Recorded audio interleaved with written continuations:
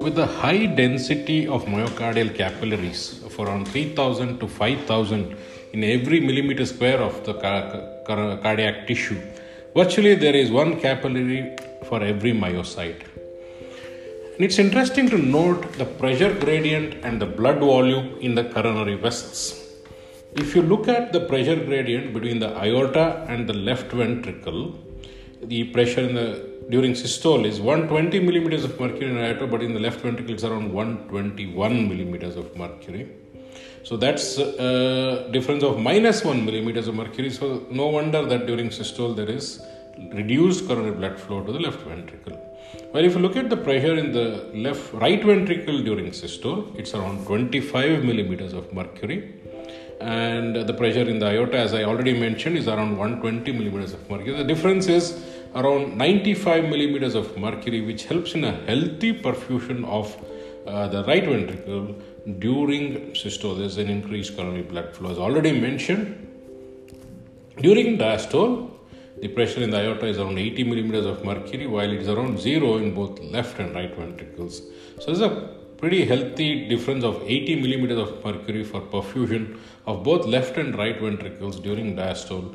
There's increased coronary blood flow.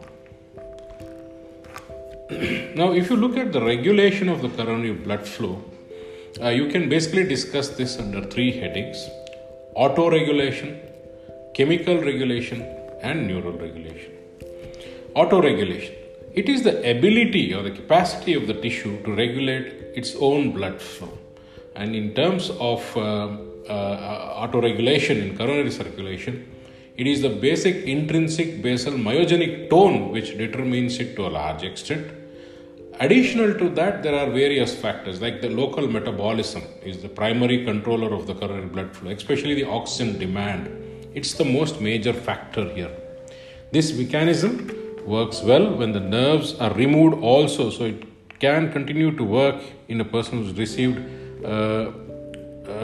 heart transplant too.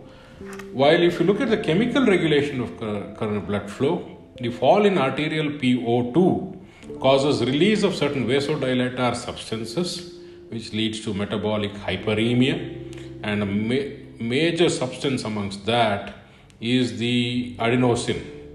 We all know ATP, when energy is utilized, gets converted to AMP after it loses its energy-rich phosphate compounds and finally gets converted to adenosine. These adenosine phosphate compounds are good vasodilators of the coronary arteries.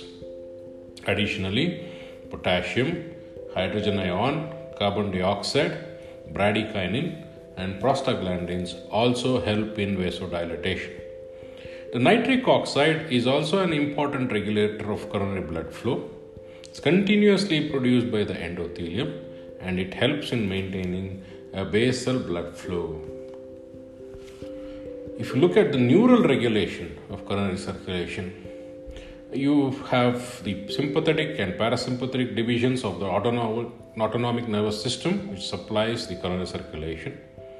The sympathetic nervous system, on stimulation, the direct effects of it is that it depends on the receptor present in that section of the coronary arteries. If there are alpha receptors like in the epicardial vessels, the stimulation of sympathetic division leads to vasoconstriction. While if you look at the intramuscular vessels, which are basically having a predominantly beta type of sympathetic receptors, beta stimulation leads to dilatation. Where parasympathetic nerve stimulation with a direct effect is very mild. So slight effect, mild vasodilatation.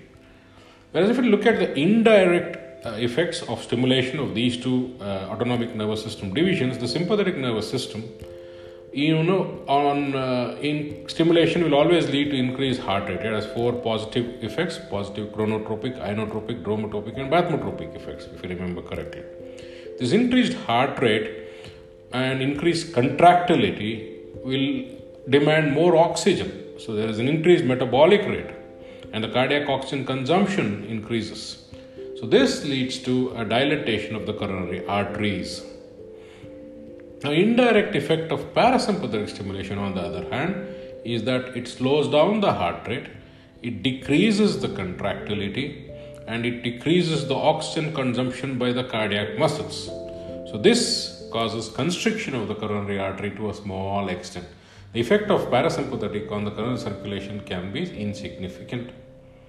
This apart, we should also remember the various factors affecting the coronary blood flow, like the mean aortic pressure, the muscular exercise. During exercise, there is an increased demand for oxygen amongst the various muscles, so that the coronary circulation has to be kept dilated in order to supply very well the heart, which has to pump blood to all these various muscles which are exerting during muscular exercise.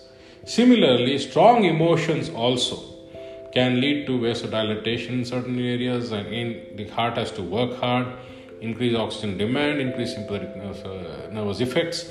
There is a vasodilatation.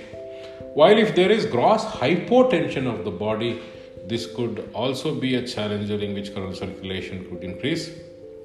Hormones like the thyroid hormone, epinephrine and norepinephrine and acetylcholine do have varying effects.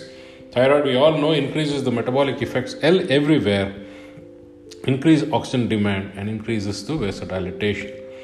While acetylcholine, on the other hand, is a parasympathetic neurotransmitter, its indirect effect is not very significant.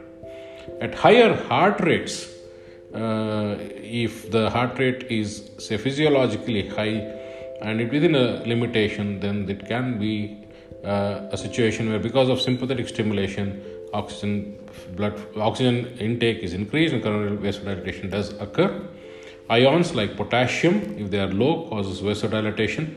Then there are various metabolic factors which I already mentioned, apart from potassium, also cause varying changes. Temperature, warmth increases vasodilatation and increases the coronary blood flow, while cold constricts. There are various methods to measure the coronary blood flow. KT's methods or nitrous oxide technique is one favored method, wherein the patient is asked to breathe 15% nitrous oxide for 10 minutes, and the sample which is taken out to measure the arterial and coronary venous sinus blood is collected, and we look to use the fixed principle to measure the coronary blood flow in 100 gram of tissue per minute, which is given by this formula: 100 into amount of nitrous oxide taken up by the myocardium divided by the arteriovenous difference of the nitrous oxide concentration. We can also utilize various radionuclides to study the amount of coronary blood flow using thallium-201. Distribution is directly proportional to the myocardial blood flow. If there is ischemia, there is low uptake. If there is good vasodilatation, there is a higher uptake. We use a gamma camera using this isotope thallium-201, or similarly technetium-99M stannous pyrophosphate is selectively taken up by infarcted tissue, creating hotspots. Or we can, of course, clinically, not the first two methods can be said are research based. Clinically, coronary angiography is used.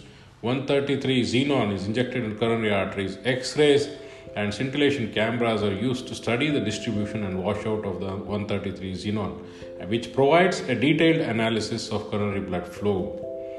Coronary artery disease basically is because of atherosclerosis and arteriosclerosis, leading to thinning of the lumen and hardening of the lumen. And in some people, there is a different variant called as Prince metal angina, where basically there could be a different mechanisms like spasm produced by certain chemicals. Coronary blood vessel blockade leads to ischemic heart disease. The signs and symptoms will be basically, if the coronary arteries cannot supply enough blood to meet the oxygen demands of the heart, it may result in chest pain called as angina, which is of a typical nature. It's on the left side of the chest, retrosternal, radiating to left arm or left ulnar border of the forearm, or even the left ear. And their patient may feel highly uncomfortable with sweating, feeling of tightness of a band around the chest. And this, if ignored, the ischemic heart disease continues for some time. It will also be accompanied by shortness of breath, And if the blockade is continued to grow, someday when there is more than 80 to 85% of blockade, can lead to a thrombus coming and getting lodged in this and leading to a myocardial infarction, which is a permanent damage. Risk factors for a coronary artery disease, we all know age and gender. Usually occurs in individuals above 50 years earlier, but nowadays with the modern lifestyle, with the incidence of diabetes mellitus and hypertension at earlier age, even the incidence of coronary artery disease in younger ages is becoming more predominant. The male gender is more predominantly affected. Family history is one common thing. There could be a genetic tendency to have ischemic heart disease in these certain families. Smoking, it said, is a big risk factor for coronary artery disease. Similarly, obesity could be a big factor in many of the diseases like diabetes, hypertension, similarly in coronary artery disease.